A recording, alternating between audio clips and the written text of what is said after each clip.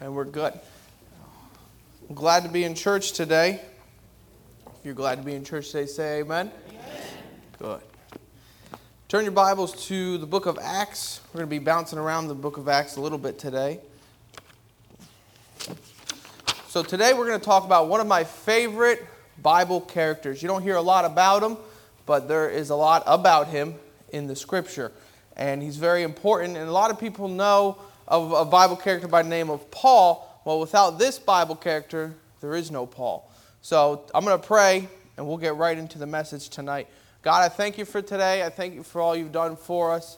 God, I thank you for your love for us. God, I thank you that we can be in church today. God, I love this church, and I thank you for this church. I love this church family. God, I thank you for every single person in this room. I pray you bless them, God, for making church a priority tonight. God, I pray you bless the preaching of your word. God, I pray that they would see you and not me. God, I pray that you'd fill me with your Holy Spirit and hide me away. God, and I pray that you just give us something from your word and from you tonight. God, thank you for all you've done for us. Again, God, thank you for your Son. In Jesus' name I pray. Amen. In Acts chapter 4, like I said, we're going to be all over tonight, but I just want to give you a quick introduction on who we're talking about. In Acts chapter 4, look with me in verse 32. It said, "And the multitude of them that believed were of one heart and of one soul. Neither said any of them that aught of the things which had possessed was his own, but they all had things common. And with great power gave the apostles witness of the resurrection of the Lord Jesus. And great grace was upon them all. Neither was there any among them that lacked, for as many as were possessors of lands and houses sold them, and they brought the prices of things that were sold. And they laid them down at the apostles' feet, and the distribution was made unto every man according as he has needed." So all the people in the church would sell what they'd have, and then they would put it all into a pot, and they would distribute as everybody needed. That's crazy. That was the New Testament church of that time. And then we're going to get into what we're going to talk about today in verse 36, or tonight. "And Joseph, whose by the apostles was surnamed Barnabas, which is being interpreted the son of consolation, a Levite, and of the country of Cyprus, having land, sold it, and brought the money and laid it at the apostles' feet." So today we're going to talk about a man by the name of Barnabas. And here the Bible calls him the son of consolation, or in other words, the son of encouragement. A lot of what we're going to be talking today is encouragement and being there for other people. Or if I had a title for this message, it would be "The Heart of People from the Life of Barnabas." His possible death was of martyrdom. He could have possibly been stoned back in his own country, but that's not known. We don't have that in Scripture. But it's also possible that Paul and Barnabas actually met each other before they meet each other, as we see in Scripture, because as you see, it says he was a Levite and Paul was a Pharisee, and they could have actually been taught at the same spot.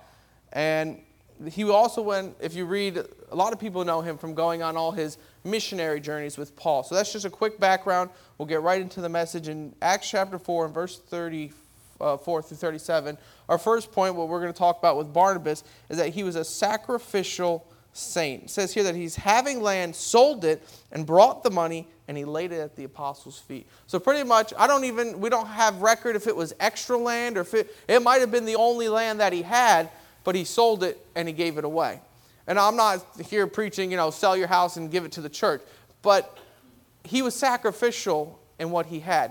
He didn't see what he had as his own. He saw it as God's. And it's honestly how we should view our own life. We should already view our life as God's. When God asks, "I want you to do this," well, God, that interrupts my schedule. God should be the first thing on your schedule. God should be the first person that you ask God, "Okay, God, what do you want me to do today?" And I'll work around you. As an example, well, we'll get it later down the road, but Barnabas, whatever God told him to do, he did. He immediately obeyed God's voice. Even if he told him, "Sell your land and give it to the apostles, and whatever money you make from it, give it to the apostles." That was crazy. If somebody asked me today, well, obviously I don't own land, if said, "Anthony, sell your car and then give all the money you have from the car to the church," I would be like, "God, what are you doing? I need that car." Barnabas might have been thinking the same thing. That's my land. I need that land. But he put what God said above what he needed. He was sacrificial. What do you sacrifice for God. Sacrifice means that it costs you something. It talks about it in the Old Testament where David said, I couldn't sacrifice to God if it cost me nothing. It should cost you something to live the Christian life. If you're so comfortable that you don't feel like you're sacrificing for God, maybe it's not the true Christian life. And I'm not here to, hound on you like you're not living a real Christian life. But a true Christian life is characterized by sacrifice. I mean, look at the life of Jesus. He's the ultimate example of him sacrificing for us. We don't deserve it. We never did anything to earn it. But he laid down his life for us because he sacrificed for us. And he expects the very same from us. We should live a life of sacrifice. It talks about how he was a Levite. A Levite means that he could have worked in the temple and he could have helped out the priests. A lot of the Levites' job consisted of guarding the temple. Actually, some of the Levites' jobs consisted of singing songs or psalms in the temple. There's a lot of things he could have been doing, but if he got saved and he joined the local church, he put that aside for God. He sacrificed a life of high prestige as a Levite to be a missionary for God. That might be God's will for your life. He lived on the island of Cyprus. Now, this was just more background information. If you don't know, Cyprus is a little island. Actually, well, it's not super little, but it's in the middle of the Mediterranean Sea, right off the coast of Israel there. And he sold what he had for Christ. He was zealous for God. You can always tell how zealous somebody is for God by how much they sacrifice for God. You say, oh, well, you can't really fake it. People really know who you really are. It's like, okay, well, that person, that was a crazy sacrifice that they gave. You know that they're on fire for God. Do people know that you're zealous for God? He would do anything. I mean, this pretty much shows it. All that he had, all his land, God asked him for it and he gave it. What would you do? I mean, what are you holding back from God that if he were to ask for it, you would kind of pause and say, you know what, you can't have that. Whether it's your time or your money or your land. Or what if God said, I have something better for you somewhere else? Would you say, well, I like where I am now? Barnabas probably liked where he was. He probably liked the land that he had, but he didn't regard what he wanted. He didn't regard what his plan was. He only did what God wanted him to do because he sacrificed for God. True passion and desire for the Lord will be a life of sacrifice to the Lord. So we hear about Barnabas before we hear about Paul. So before you even hear about the great apostle Paul who started all these churches and did all these great things, the Bible talks about a man named Barnabas who sacrificed for God. And that's a big part of what Paul's life is, and we're going to get into that. So not only was he a sacrificial saint, but he was an accepting apostle. Look in Acts chapter 9. Like I said, we're going to be bouncing around the book of Acts, just looking at different aspects of Barnabas' life that can affect us. In Acts chapter 9, in verse 26. And when Saul was come to Jerusalem, he essayed to join himself to the disciples. But they were all afraid of him and believed not that he was a disciple. So we're going to pause for a quick second. Paul gets saved. Paul's on the road to Emmaus, right? Damascus. I don't know what, a road to Emmaus was the other two guys. Woo! All right, so Paul's on the road, just walking along. And you all know the story. The God shines a great light from him. And before we even, judge all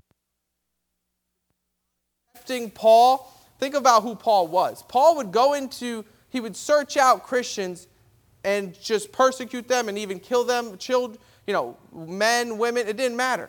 Think of it as a terrorist from an Islamic nation comes in to New Jersey and starts murdering Christians. And then all of a sudden, he gets saved. If he walked into our church, we would probably be like, we'd be like, who's ever working security, make sure they don't open the door. And that's what this church is talking about here. They see this Saul who comes in. He's known as somebody who persecutes Christians. He's known as somebody who defames the name of God. And they were afraid of him, and rightfully so. And we honestly, if we're honest with ourselves, we would all be in the same spot. But he said, I'm a disciple. And he goes, I believe Jesus. I got converted. God showed me. And we would all be thinking, well, that's a great story, but you're probably here to kill us, so we're not going to let you in. But Barnabas, in verse 27, it literally says, but Barnabas took him, and he brought him to the apostles, and he declared unto them how he had seen the Lord in the way. Now, if you see the Lord, it'll change you. It's not the message, but that's good. And that he had spoken to him, and how he had preached boldly at Damascus in the name of Jesus. And he was with them coming and going out at Jerusalem. And he spake boldly in the name of the Lord Jesus and disputed against the Grecians, but they went about to slay him. So we see here that Barnabas gave Saul a chance. We see that Barnabas was accepting of Saul. Now, we read obviously that he's seen Saul before he walked into that church and that he knew about his conversions. Barnabas accepted Paul when no one else did. There's a lot of people in our church or people outside of our church, if they were to come in, we wouldn't be very accepting of him. And that shouldn't be. No matter who comes into this church, we should welcome them with open arms and talk to them and make them feel welcome. It should be, our church should be known as a friendly church. It doesn't have to be known as a church that compromises and is okay with sin. Okay, well, you're living a lifestyle of sin. Come teach a Sunday school. No, but it doesn't mean we don't let them in. It doesn't mean that we don't minister to them and love on them and be friendly to them and try to draw them to Christ. Because nobody else is. Obviously, the world's not going to be like, okay, well, let me show you what the Bible says. It's not going to happen. So if they come into our church, if people that, may seem as less desirable, or as we in our own Pharisaical minds see them as less desirable, it shouldn't be. We should be accepting people to bring them to Christ. And that's what Barnabas did. Turn with Luke chapter 15. And this will really help this point. And Luke chapter 15. And this is the Pharisees talking about Jesus. In verse number 1, it says, Then drew nigh unto him all the publicans and sinners for to hear him. And the Pharisees and scribes murmured, saying, This man receiveth sinners, and eateth with them. Aren't you happy today that Jesus receiveth sinners? Aren't you happy today that when you were lost in your sin, you didn't know where else to go, and somebody showed you the Bible, somebody showed you from the Bible how to be saved, and then you accepted Christ, and Christ received you, no matter who you were? Jesus receiveth sinners, and so should we. Not one person in this world that's not saved, God doesn't want to see saved. Not one person outside in Tom's River, as we knock on every door, God doesn't want to see saved. God receives everybody if they'll receive him. And we should be the same way. We see this in the life of Barnabas. When somebody, I see it almost as this, is as a visitor comes into the church, Barnabas was the guy who runs to him. It's like, oh, I've never seen that person before. I got to meet him. Now, I'm going to be honest with you. I've always gone to 11 o'clock for a while now. And sometimes when I pop into 8:30, I feel like everybody's a visitor because I've never been to 8:30 because I'm always on the bus. But So I just remember going up to somebody and asking them how long they've been here, and they said like 10 years. And so, but it's good to get out and meet people that you never met before. And if you see a visitor, this is a Sunday night crowd, and I guarantee you, we've all know what I'm talking about. When you see a visitor, go up and introduce yourself to them. The more people that introduce yourself to them, the more likely they're going to come back and want to come back to church. And that's not the point of what we're doing is to have people come to church, but when they come to church, they get the gospel, and that's what it's for. So be somebody who's friendly and inviting, and like I said, like the message is, have a heart for people, and that's what Barnabas had. And like I said before, God received you, so you shouldn't be proud in your heart to not receive somebody else. He's accepted Paul when no one else did, and he defended Paul's sincerity. He saw the best in somebody. We look down in I flipped to Luke. Go back to Acts in chapter 9.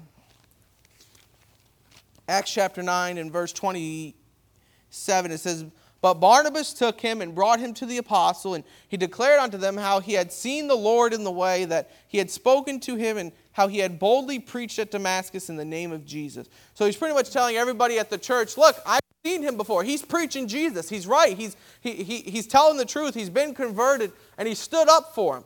So if you hear somebody in the church talking about somebody else in a bad way, stand up for them. Say, hey, that's actually not true. Or you hear somebody gossiping about somebody, just step in, that shouldn't be going on. Or, there's two, you may say to yourself, and I'm guilty of it as well, well, I don't gossip about people, but you may listen to it. It takes two people to gossip.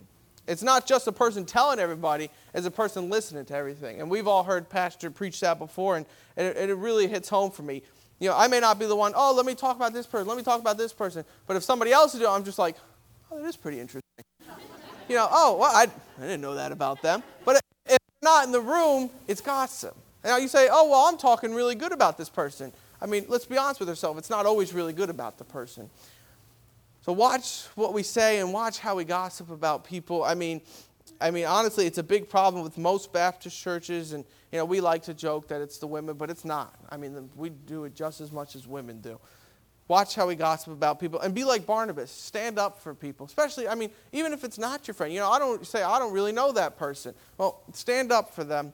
Stand up for your fellow believers, and be on the lookout for hurting people. This is a point that I really think we need to get, and we need to get it well. Barnabas looked for hurting people. There are hurting people everywhere in the world. There are hurting people everywhere in this church. Everywhere you look, you'll find hurting people. Reach out to them. You say, oh, well, I'm the one who's hurting. Well, reach out to somebody. Reach out to somebody else who's hurting, and you can talk about it, and just be a Christian and have fellowship with somebody. It means a lot just to take somebody out to lunch. It means a lot to just, hey, let's go grab coffee and talk. Or, maybe it's quick. Hey, let's Wednesday night, you want to pray with me. You can tell when somebody else is hurting.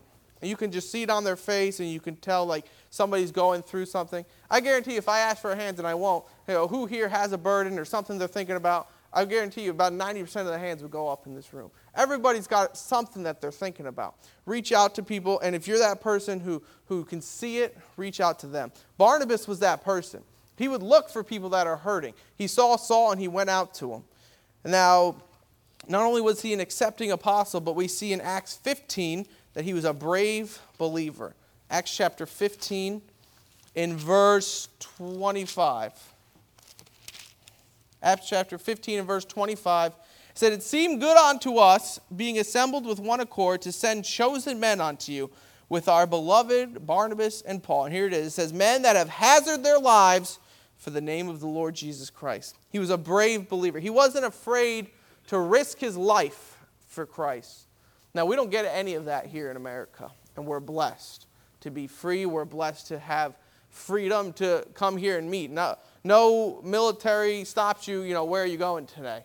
You look like you're going to church. Where they didn't track you down and force you not to go to church. We're free, and we're blessed, and we live in the greatest country on earth because of that.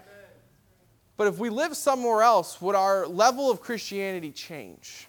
If we lived in another nation where we were so persecuted that we weren't even allowed to go to church, would we go to church? If we lived in another country where we wouldn't be able to have a Bible, would we still read it? Or if you would be persecuted for going to church, or persecuted for reading the Bible, or persecuted for witnessing, would you do it? I remember as a missionary, he teaches classes at our college. His name is Brother Bassett. And there, in this country, if you hand out tracts or if you witness somebody, they literally chop your hands off. And he said, I walked in that church with 13 people with no hands. And we live in America where freedom, we can knock on any door we want, and then we think we have other things that are more important. These people were sold out, and that's the kind of Christianity that they had in the Bible, that they were so zealous that no matter what, they were telling other people about Jesus.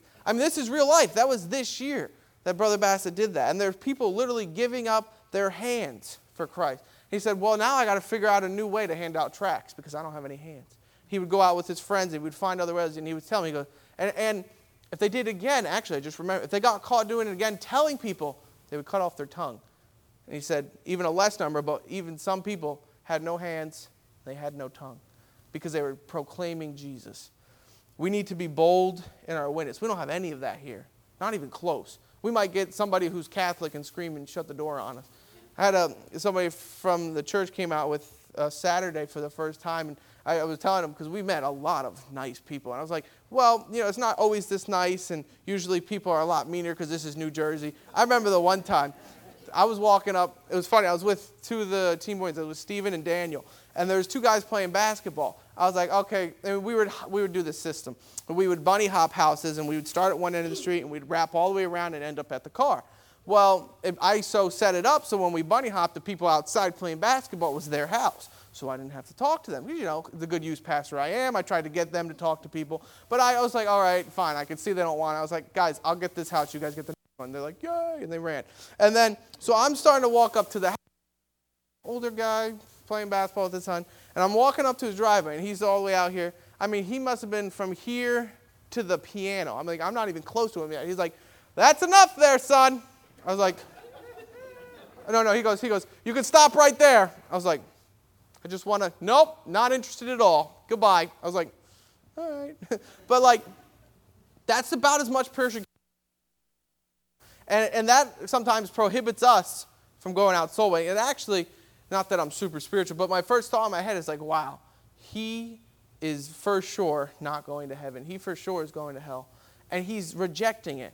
And I remember when we used to go out soul winning, and I used to go out soul winning with my mom, and she would always say, you know, Anthony, I really believe before they get cast into hell, they're going to see our faces. And God's going to tell you, you know, I sent them to tell you. I sent them to tell you, and you rejected me.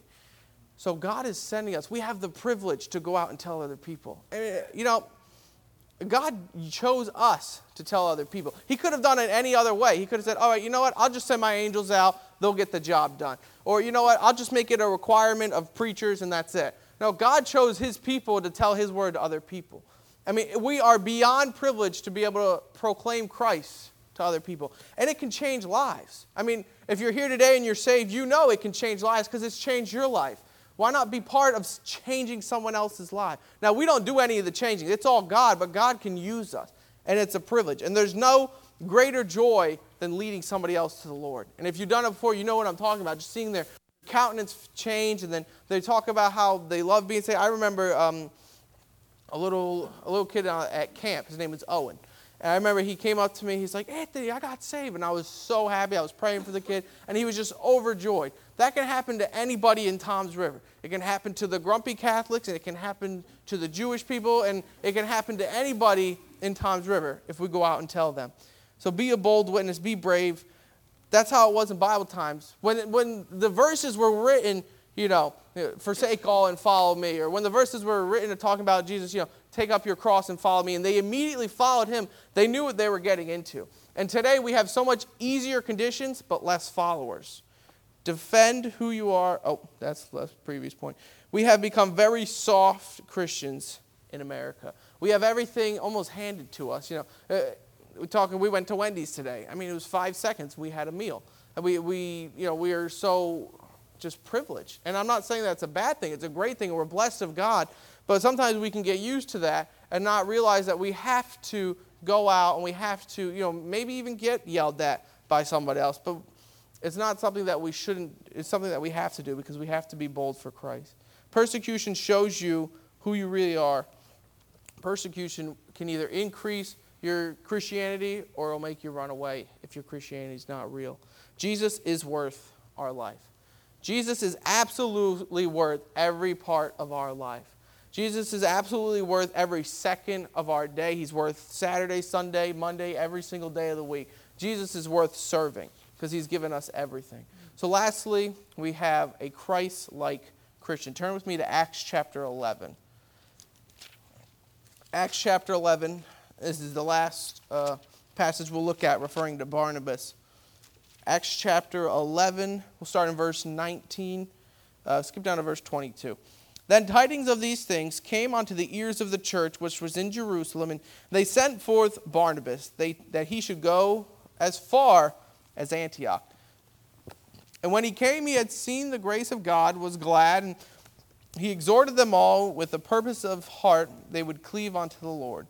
For he was a good man, and full of the Holy Ghost and of faith, and much people was added unto the Lord. And then catch this verse. It says, Then departed Barnabas to Tarsus for to seek Saul. And when they had found him, he brought him unto Antioch, and it came to pass that a whole year they assembled themselves with the church and taught much people. And the disciples were first called Christians at Antioch. So we see here in verse 23, it talks about, and he exhorted them all. That word exhort means to encourage or to push somebody farther in their Christian life. Barnabas was the son of consolation. He was a comforting, encouraging person.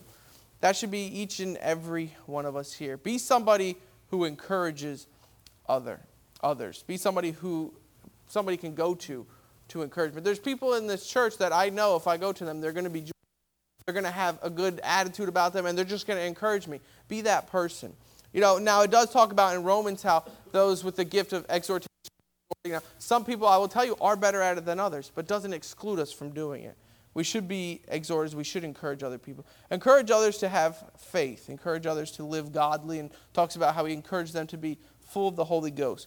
But I want to focus on this verse in verse 25. It says, "Then departed Barnabas to Tarsus for to seek Saul." He went out of his way to encourage Saul. We see here that it talks about how Barnabas was in Antioch and Saul was in Tarsus. Now, he didn't just get into a car and drive there. He didn't just call an Uber and shot up there as quick as he could. It was a day's walk to Tarsus. Now, he might have had an animal or something to ride that he could have got there a little bit quicker, but it was a day's walk. It wasn't just, oh, let me go visit Saul. No, he goes, I have to get out of my way, take an entire day of my life just to go visit Saul.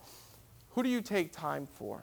Who do you put time aside for to invest in? Everybody in here can invest in somebody, whether it's your kids or a younger person in the church. I mean, there's people here that I can look at and I know have invested in me. And many of you do a great job on that. Keep at it. Barnabas went out of his way to encourage Saul. Paul was in Tarsus and it was a day's walk. We need to care about people and have a heart for people. Barnabas put a day aside just to minister to one person. He turned out to be the Apostle Paul. You don't know who you're ministering to. Barnabas didn't know when he went to go visit Saul that he was going to start a number of churches, write half the New Testament, and be the great Apostle Paul that we know of today. He didn't know that when he went to visit him. He just said, you know what, I have to go. He departed and he went to seek Saul. So you don't know who you're ministering, whether you're in a Sunday school class or a Wednesday night class, or whether you're thinking about being a helper in junior church. I know Pastor's been announcing that for a while. You don't know who you're ministering to. You don't know how God is going to use that kid or that teenager. So invest into people. We see that Jesus stopped for Nicodemus in John chapter 3, and Jesus stopped for the woman at the well in John chapter 4. Jesus stopped for just one person, and we should do the same. We see that Barnabas did it for Saul. He stopped for just one person, and it will mean a lot. Do something for somebody that'll mean something. Make somebody's day. I mean, that's what we're here as Christians to do. Ministry is people. Life is for people. The Christian life is for others. It's not for yourself. And when you signed up for the Christian life, when you got saved, that was the conditions, that was the terms. Barnabas knew that. Barnabas put others first. Barnabas lived his life for other people, and we should do the same. We should have a heart for people. Look for hurting people. Just pray and ask God, God, give me one person to invest in. God, give me one person just to encourage or take out to lunch. Give me one person just to see, okay, I know they're hurting. Let me just send them a text. Let me give them a call. Life is for people. Make a difference in somebody else's life. Sacrifice for God and others. Accept the unacceptable. Be brave for Christ and be like Christ. Let's pray. God, I thank you for today. God, I love you. God, I thank you for all you've done for us. God, I pray that you would just help us even now, God, to have a heart for people like Barnabas did. Help us to be the person that others can look to, God, for encouragement and just to know that we've been walking with God and we have something from God for them. God, I pray that we would have a heart, God, for others and for lost souls, God, for people that are dying, going to hell. God, I pray that we would seek out visitors and seek out those people that need you. God, thank you for loving me when I didn't deserve it. In Jesus' name I pray. Amen. Let's stand. We're going to sing hymn number